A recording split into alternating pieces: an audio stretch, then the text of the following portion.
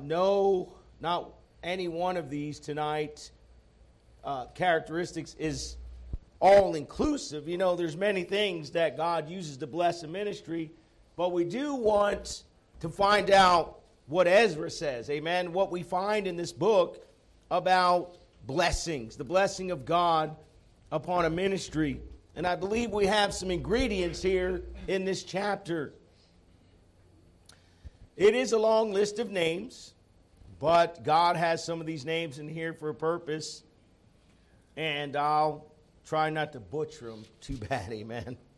So we're going to just read 1 to 14 to start.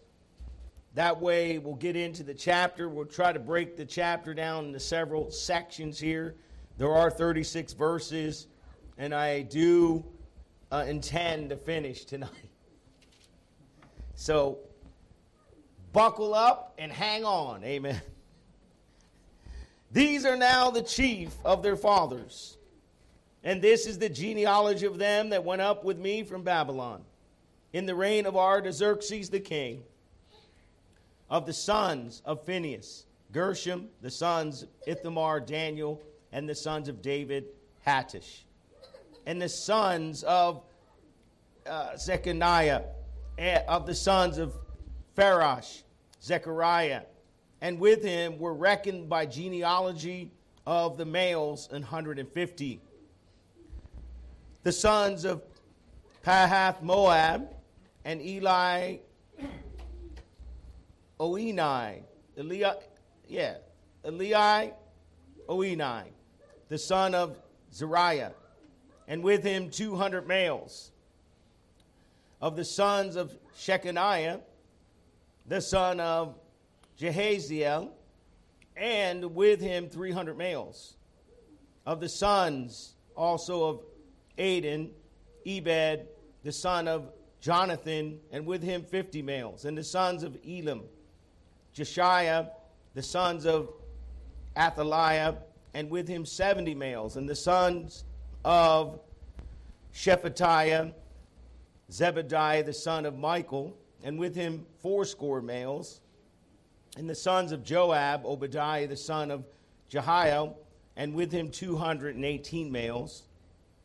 And the sons of Shelomith, the sons of Joshaphiah, and with him 160 males. And of the sons of Bebiah, Zechariah, the son of Bebiah, and with him 28 males. And the sons of Asgad,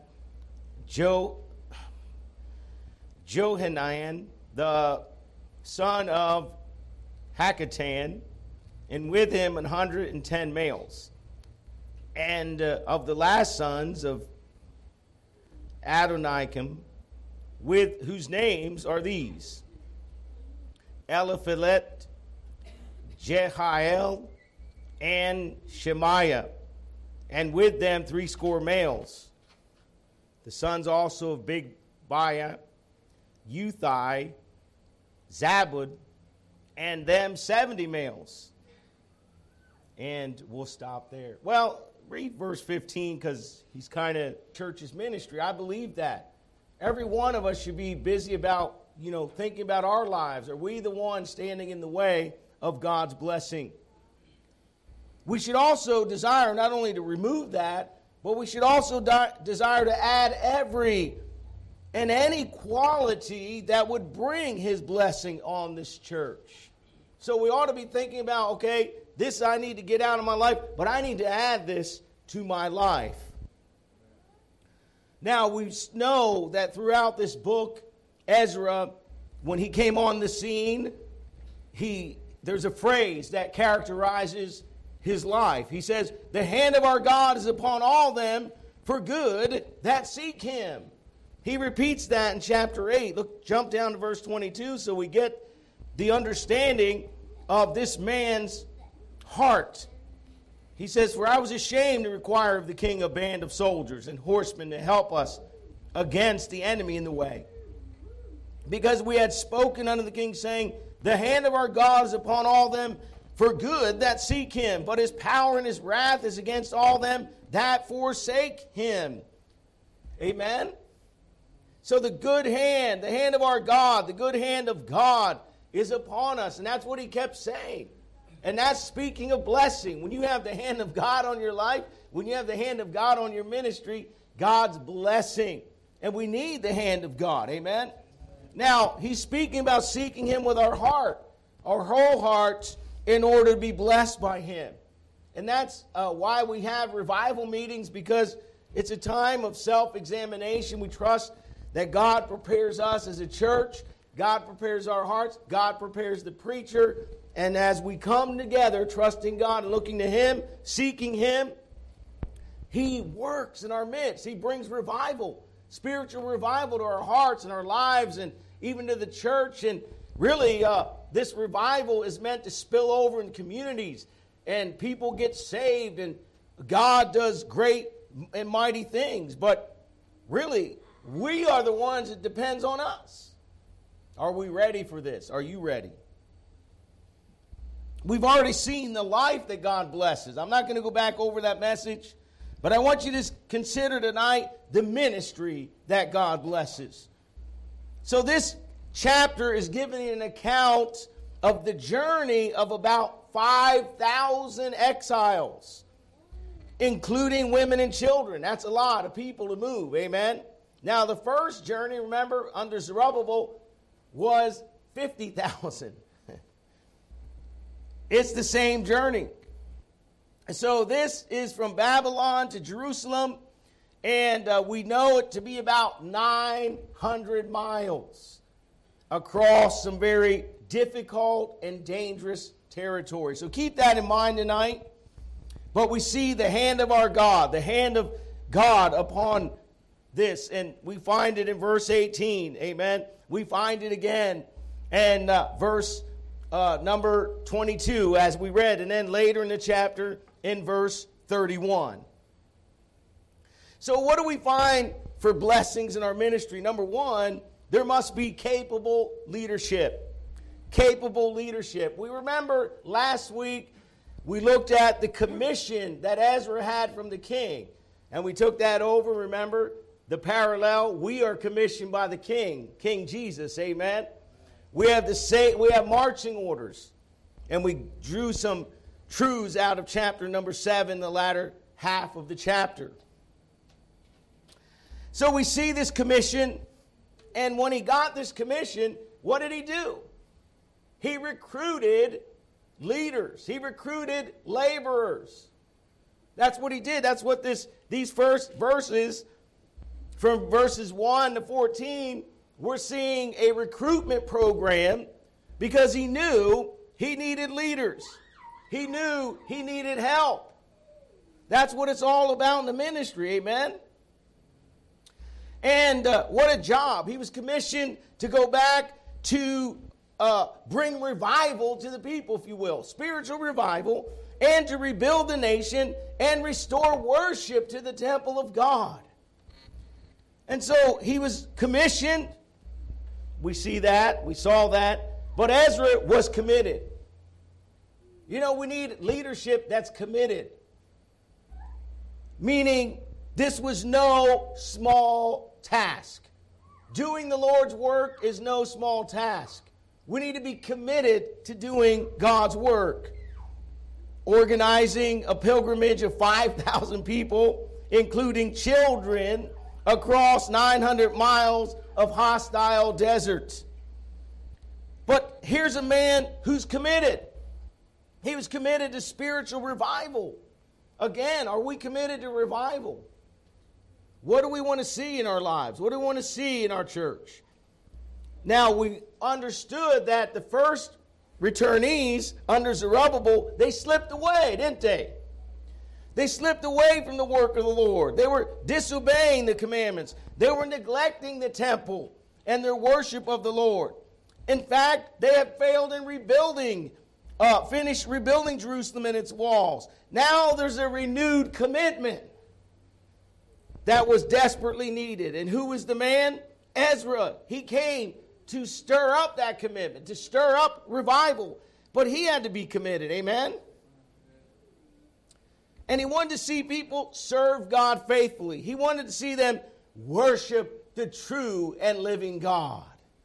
So he was committed, but not only that, he was capable. Capable, meaning he enlisted. Look at verse 1. He says, now, these are now the chief of their fathers. You see what he's doing? He's enlisting 3 chief leaders, 3 heads or leaders to help him. This is always a need in the ministry. You can't do it alone. No pastor can do it alone. In fact, I envision our church growing and having a staff, paid staff, assistant pastors and teachers and full-time workers in our church. That's the vision of the Lord. It's not just one man doing the whole show. We need an army. We need a team. We need a mighty team doing the work of God. I know God has to do it, don't get me wrong. But I hope you're along with the same vision in the work of God. So he enlisted these 3 heads to help him. These were influential men, amen. They were chief priests. 2 of them were priests, and one leader was from priestly families. Now, the interesting thing, if we had time, you could study this list, and they're actually tied in. These families now are related back to the original group. This is a later pilgrimage of families who said, man, our families went back. Now it's our time to go serve God. Amen? That's a blessing to see this, how God works. And so they did. These men, as you see their names here, you have Gershom, right, verse 2. Daniel, verse 2. And these men were very influential men in recruiting others. And that's what we're about. We're to recruit. We're to be the ones trying to help people serve God, help people get organized in the work of God, amen, and do something for Jesus Christ. That's what Ezra was all about. And then you have Haddish, and Haddish is from verse number 2. Imagine this, the sons of David. He's from David's line. That's a good line, amen, good bloodline. David, the king, amen. And so he's reaching out. And then Ezra and these 3 heads begin to recruit large number of people here. You have a list all the way down to verse 14 of 12 major families. 12 major families.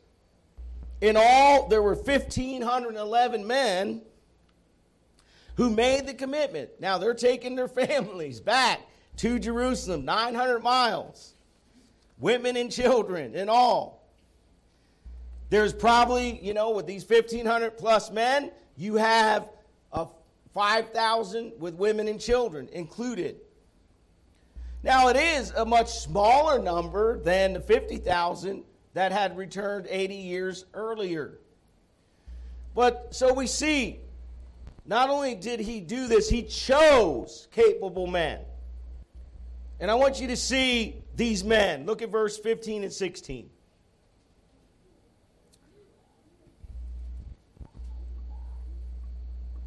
Hopefully I'm in. He says, then sent I, verse 16, for Eleazar, for Ariel, for Shemaiah, for Elnathan, and for Jerib, and for Elnathan, and for Nathan, and for Zechariah, and for Meshullam, chief men. Do you understand that? Chief men. Also for Jehoiarib, and for Elnathan, men of understanding. And he says in verse 17, and I sent them with commandment. I sent them with commandment. I find a few qualities here. Chief men. You know, we're speaking, when we talk about chief in the Bible, we're not just talking about some earthly characteristic of leadership. We're talking about godly men, godly leaders. And that's what we need today. You know, we have churches falling, we have leaders falling all across the land, and you know, the devil, he's going to get the media to put that on the front page of everything. But we need godly leadership. These were respectful men, amen, respected because of their character, chief men. But not only that, they were men of understanding. That's what he's saying. Men of understanding. These are men that had knowledge. These are men that had discernment. And the real reason is they were able to influence others and teach others. This is who God is raising up. And they were sent by commandment, meaning they were able to follow. You know, you're useless in the work of God if you can't take instructions. You're useless in the work of God if you can't submit. You're useless in the work of God if you're not humble. That's just black and white, I know. That's just what God says, amen. You have to be able to obey. You have to be obedient to the commands of the Lord if you're going to be used of God. You can't just do what you want or think, you know, this is the way it should be done. Let me follow this church or this leader or this, you know, podcast and these gurus out here. Well, let me tell you, a lot of things of what they said is good psychology, but it's not good theology. It's not good Bible. And I don't care if they're building 10,000 members or 20,000. If you're not obeying God, that's useless because it's probably filled with goats instead of sheep. People who are lost because they don't even preach repentance. They don't preach salvation, the true gospel of Christ. And without that, there's no salvation. I'm sorry. Jesus said that, not me. You take it up with him. So we need to be obedient to the commands. Amen. You need to follow instructions. But these men that God raised up, look at the attitude in verse 18 of Ezra. He said, and by the good hand of our God upon us, they brought us a man of understanding. Amen. Aren't you thankful tonight when you do have godly leaders, when you do have men who have a respectful character and have integrity and want to do what's right? You should be thankful because they're hard to find today. They're hard to find. You may think, hey, the grass is greener on the other side of the fence. Let me go down there. Well, be careful. You don't know what they're preaching down there. You don't know what they're teaching down there. You don't know what they're practicing down there. So when you find the Lord's church, get in it and stay in it and be faithful. Amen? Verse 28, there's some other characteristics, as we know. When Ezra was sending them, of course, he's trying to encourage them. He says, verse 28, and I said unto them, ye are holy unto the Lord. Amen. Brethren, we need to be holy unto the Lord. We need to practice what we preach. Amen. We need to be alone with the Lord ourselves. We need to be walking with the Lord. We need to be the ones praying and fasting and seeking God's face, seeking God's word. And it's not a show.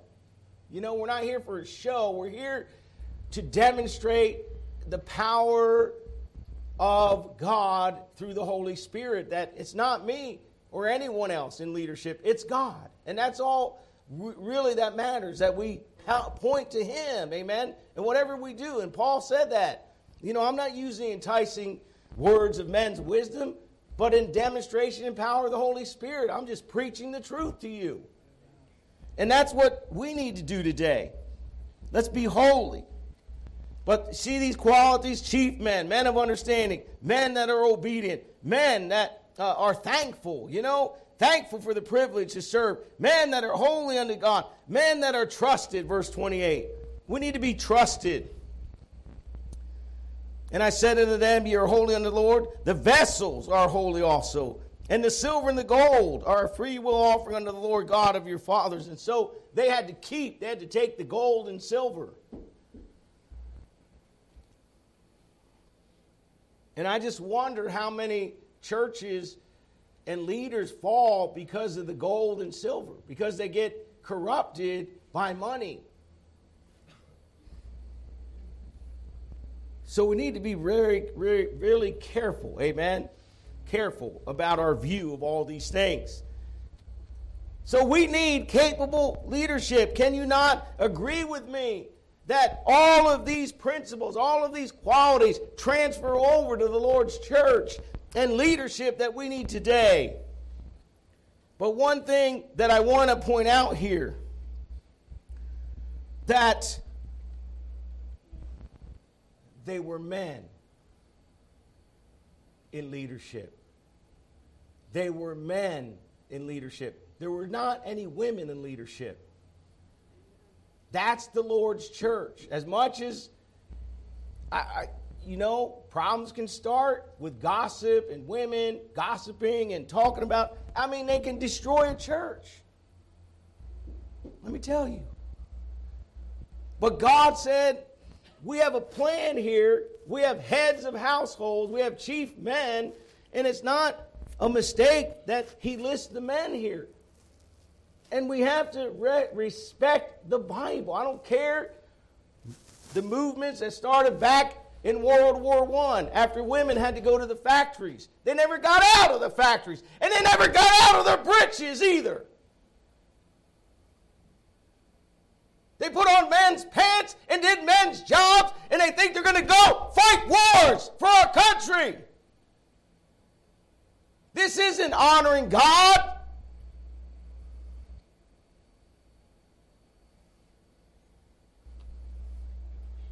We're not part of that movement. I hope, ladies, you're not part of that movement. Because it never returned the vision of what God wanted for godly homes and godly leadership in the homes and godly women who know that their principle and high calling of God is in the home. We forgot about that, didn't we?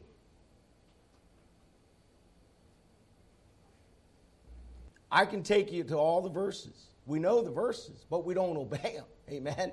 We don't do them. And we find ourselves in a mess of trouble. Not only as a nation, but as families. Because we got everything out of order. And churches are out of order. Just go to the signs. Go up here. Look at the commercials on TV. Husband and wife, pastors.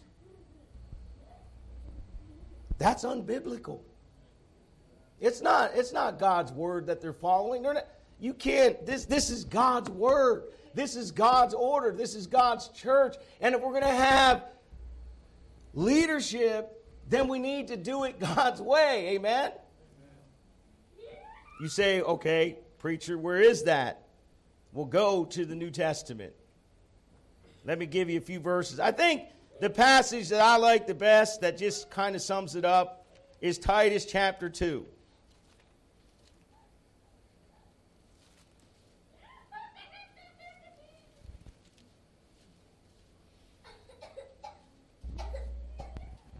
Verses 11 to 15. And I think I'm in the wrong one. 1 Timothy 2, sorry. 11 to 15. And we see here very clearly God has a plan and a role in the church. And you could go and I can, let's just look at it this way so that you understand the chapter. You say, preacher, why don't you have the women lead in prayer? Well, I want you to see verse 8. I will therefore that men pray everywhere, lifting up holy hands, without wrath without doubting. In like manner also, that women, this is the church. He's saying, put in order the house of God. This is the house of God, how to behave yourself in the house of God. He says, I will have men to pray. We need to be prayer warriors, man. Lead it. And then he goes down and he says in verse 11, let the women learn in silence with all subjection. But I suffer not a woman to teach or usurp authority over the man, but to be in silence. You say, well, that is male chauvinism. That's machismo. That's, a wrong attitude. Well, it's not cultural, by the way. This isn't culture. This is Bible. And I just counsel someone, whether you're in Chile, whether you're in Africa, whether you're in the Philippines or in America, this is over every culture. Whether you're Latino, Americano, it doesn't matter. This is to govern your life. And it supersedes all cultures. I don't care if there's matriarchal societies because Mary is worshipped instead of God. And so that transfers down to women leading the homes instead of men. That's false worship.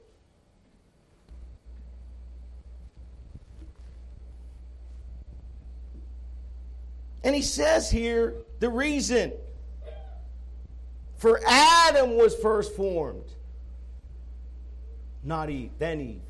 It goes all the way back to creation order, not culture. God created Adam first, then Eve. And God said that Adam was not deceived, but the woman being deceived was in transgression. Meaning, Adam rebelled and sinned, but he wasn't deceived. He did it with his eyes opened. But Eve was deceived. And because of that, she's to be in subjection. Women are to be in subjection to their husbands. Women are to be in subjection in the church to male leadership.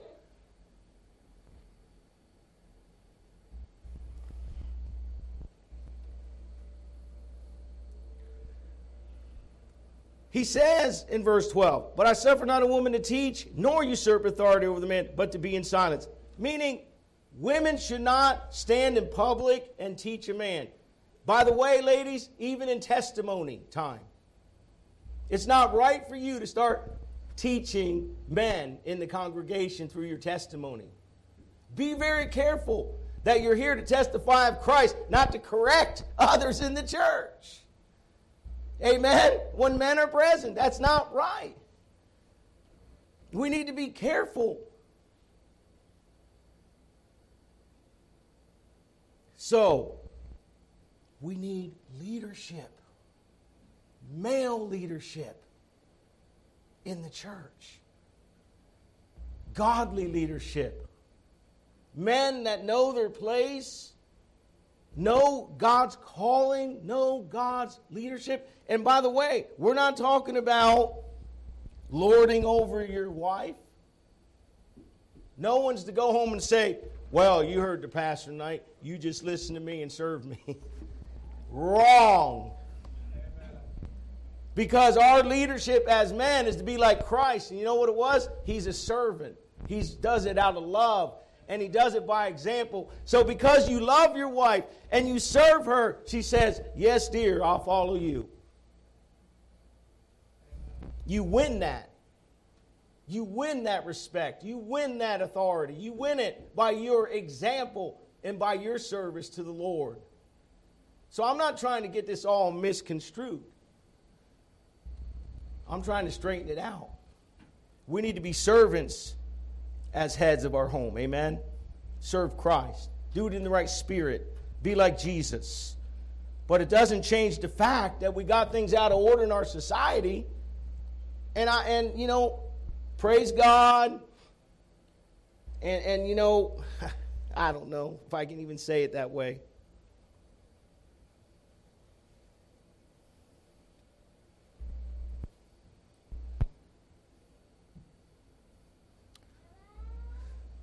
When women run a nation, it's a judgment of God, not a blessing. I don't know how you feel about that in elections. I know how I feel. I know what the Bible says about it.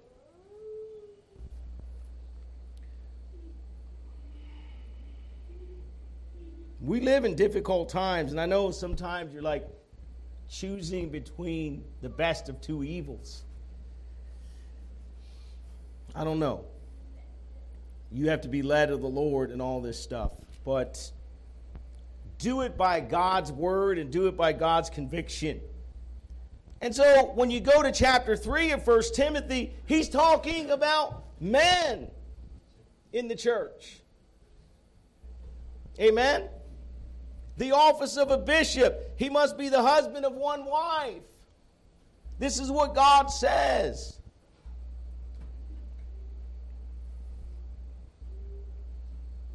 Verse 4, one that ruleth well his own house, having his children in subjection with all gravity. Amen? Are you with me tonight?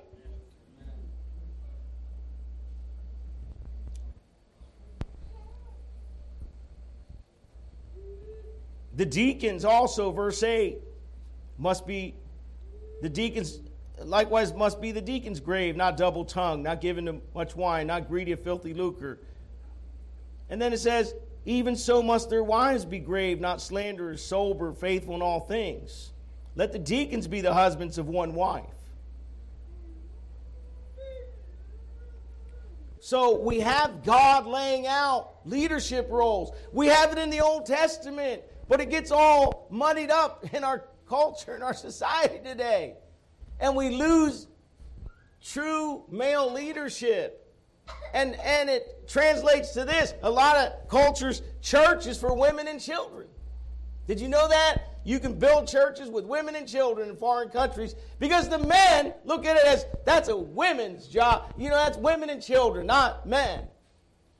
And they got it so wrong of God's plan and God's leadership and God's program for the family, God's program for the church. And brethren, we need capable leaders. Godly leaders. But not only that, we need committed laborers. Amen? Committed laborers. Go back to our text.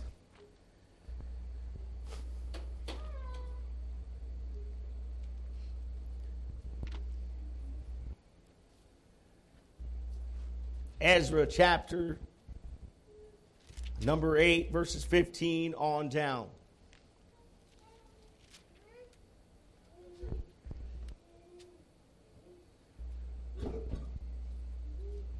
And so, the need here in verse 15, I gathered them together to the river that runneth to Ahava, and there abode we in tents 3 days, and I viewed the people and the priests, and found there none of the sons of Levi. Then sent I for Eleazar, and for Ariel, and Shemaiah, and for Elnathan, and for Jarib, and for Elnathan, and for Nathan, and Zechariah, and Meshullam, chief men, and also Joyrib and Elnathan, men of understanding. I sent them with commandment unto Iddo, the chief, at the place Cassiphia, and I told them what they should say unto Iddo and to his brethren, the Nethinims, at the place Cassiphia, that they should bring unto us what? Ministers for the house of our God. Amen.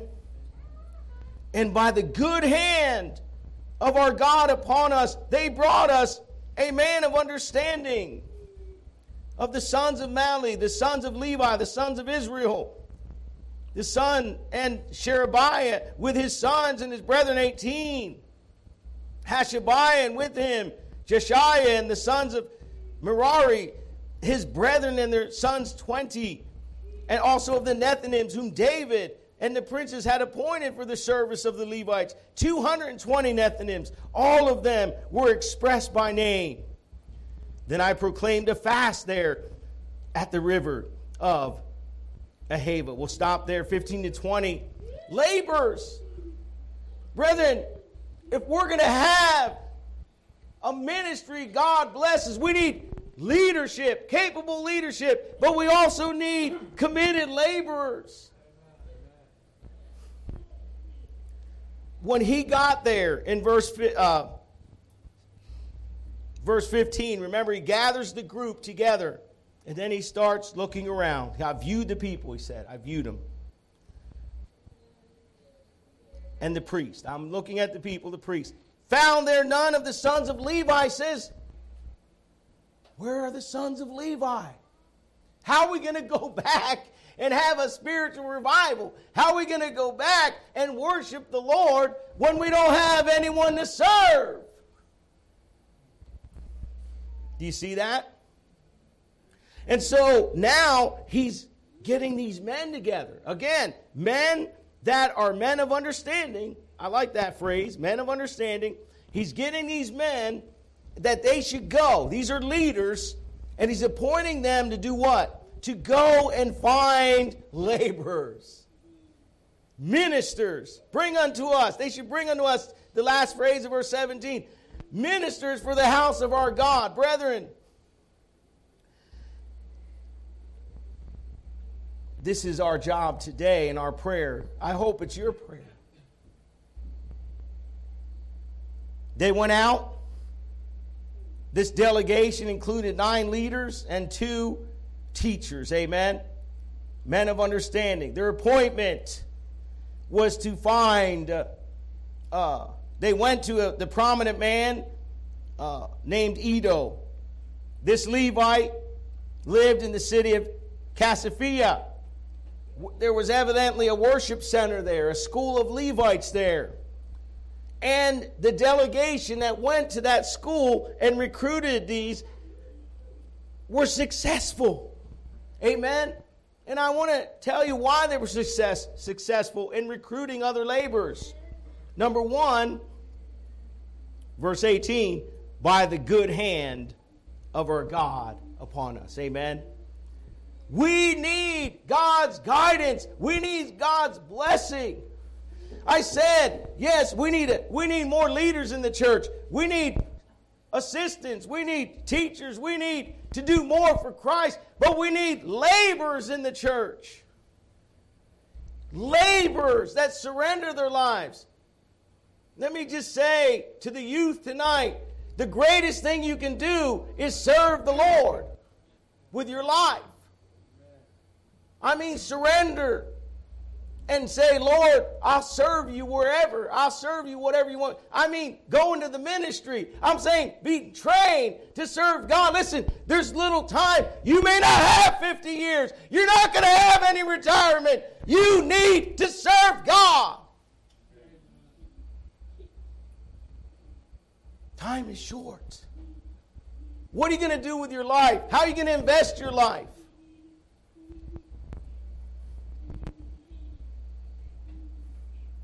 I envision this church training men for the ministry. I'm saying we need to pray that men surrender the ministry in this church, that are trained from the ministry. And I love supporting missionaries, but God's vision is for churches to send out missionaries. We need our missionaries to be sent out. We need to fulfill the Great Commission by sending forth missionaries. Yes, it's a blessing. We ought to keep doing that, amen. But we ought to have a heart right here in this church for laborers to be raised up, to go out of this church, to start other churches, to be preachers and pastors and missionaries, to go across. You know, if God gives us time, amen, He can send you anywhere in the world, and God will bless you. He'll support you. He'll take care of you. He'll protect you. He'll give you souls for your labor. So you have God's hand of blessing. That's why they're successful. But not only that, you have a man, Sherebiah. He personally recruited 18 men. 18 Levites. Do we have a vision for that in our church? That you as men, as leaders, should be saying, I'm going to recruit some here. I'm going to be the one influencing their lives. I'm going to be the one that's an example. I'm going to do something to make a difference in others.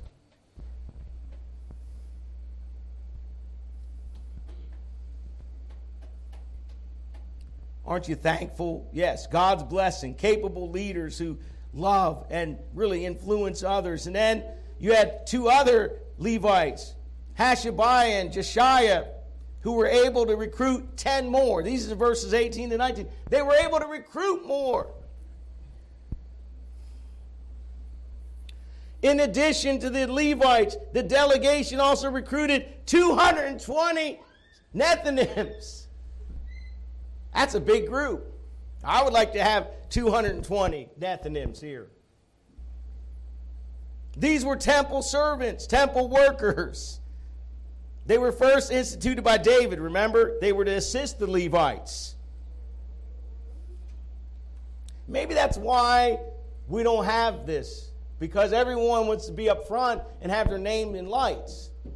What if everyone just wanted to be behind the scenes and not seen by anyone, just doing service for God and go unrecognized, go unnamed? What if we had that attitude in the church? I'll tell you what will happen. God will begin to bless in a mighty way. That's what these men were. They were the ones who came along and said, I'll help you. What are you going to do? I'll help you. There's plenty of work to do. Let's have some Nethinims, amen. Let's have some servants in the house of God and just helping others. So Ezra needed laborers. And these laborers, remember, he was committed to a task, and he needed laborers committed to the same task, amen. Brethren, we're all serving Jesus, and he's given us a great commission. You don't have to invent it, amen. There's nothing to invent here. It's just getting back to obeying the Lord's commission, the Lord's commands. Just be obedient. Let's get on the same team. Let's get on the same path. Let's have the same vision. Let's do the Lord's work together. You see Ezra? He said, let's get together. Let's rebuild the nation. Let's restore true worship. Wasn't that a worthy task? How about our Lord? The Lord saith unto his disciples, the harvest truly is plenteous, but the laborers are few. Pray ye therefore the Lord of the harvest, that he will send forth laborers into his harvest. I believe that on our Wednesday night prayer meetings, this needs to be part of our prayer as a church. Lord, raise up laborers in our church. Lord, send forth laborers in our church. You pray that every week, sincerely, God's going to do something in your church. Amen? We need laborers. And there's no greater mission. Listen, there's no greater mission than the Lord's commission to the church, taking the gospel to a lost and dying world. This is the greatest work there ever is. It doesn't matter if you're an engineer, a carpenter, a factory worker. It doesn't matter if you serve tables at a restaurant. It doesn't matter what you do in life. The greatest work is the Lord's work. Let's keep that first and foremost as a church. Jesus saith it unto them. He said, follow me. And brethren, this is an invitation for everyone. Follow me and I will make you a fishers of men. I know it's not easy to go out on visitation. Some of you may hesitate. Say, listen, Jesus is there with you, and Jesus will make you a fisher of men. He will help you be a fisher of men. He will give you the words to say. He's going to lead you. He will teach you. He's faithful. He will equip us for the task. I think of that commission to the lost and dying of our world, but what about all those that are hurting out there? They're in desperate need. You know, Jesus, he looked on them and said, there's sheep with no shepherd.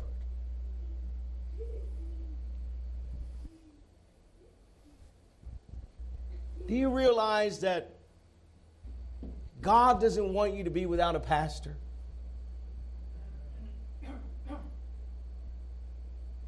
He doesn't want you to be a sheep with no shepherd.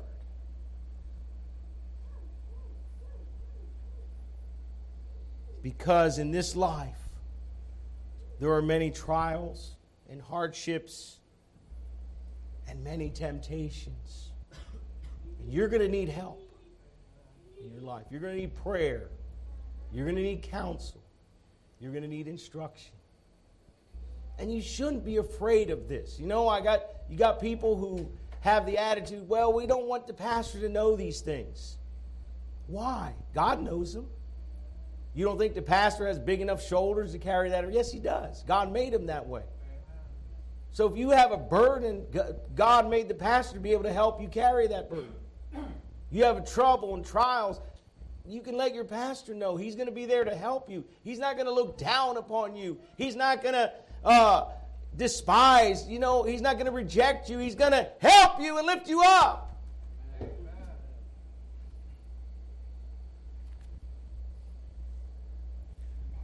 But isn't it nice that if we have a team of laborers,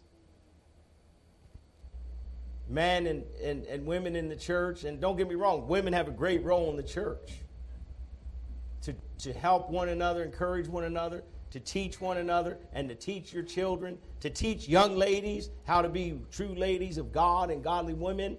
All that is made for you in the church, and what a great ministry you have. And it's a great need. There's still need for laborers, ladies. Amen. Laborers.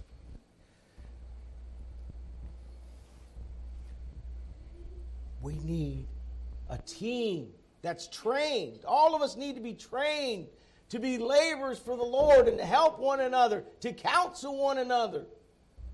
It's good to know that when you're telling someone, you're telling them the right counsel, because you could be giving them counsel and they're going to be going away from the Lord because you're giving them the wrong counsel. But in time, if you're faithful and you really want to get involved in the church, you know what? God will train you to be the right kind of counselor. God will give you wisdom. Remember, it wasn't just Ezra. God had men of understanding. He had men of discernment. He raised them up. The good hand of God was upon him. And God will do the same today. He's going to provide. Will we pray for laborers? I believe some of us right now, right here, need to make a commitment to the Lord. To surrender our lives. To become laborers for Jesus Christ. As never before, we need to bear witness of the saving power of Jesus Christ. As never before, we need to reach out in compassion to a world that is in desperate need. Brethren, it's time to rise up and do the work of God. Are you with me? As a church, I hope you're with me in this commission, in this commitment. And let's just beg God, God, put your hand on us. Bless this. Bless what we do. Bless the work of our hands. Bless the preaching. Bless the teaching. Bless our classes. Bless our children, our youth. God, put your hand on everything in this church. Bless our outreach. I know we start weak and we feel small. But when God gets his hand on us and God gets his hand on the ministry, things happen. And we need that. That's why we need revival, brethren. I hope I'm not speaking in a foreign language to you tonight, but that your heart cries out for the same thing my heart's crying out for right now.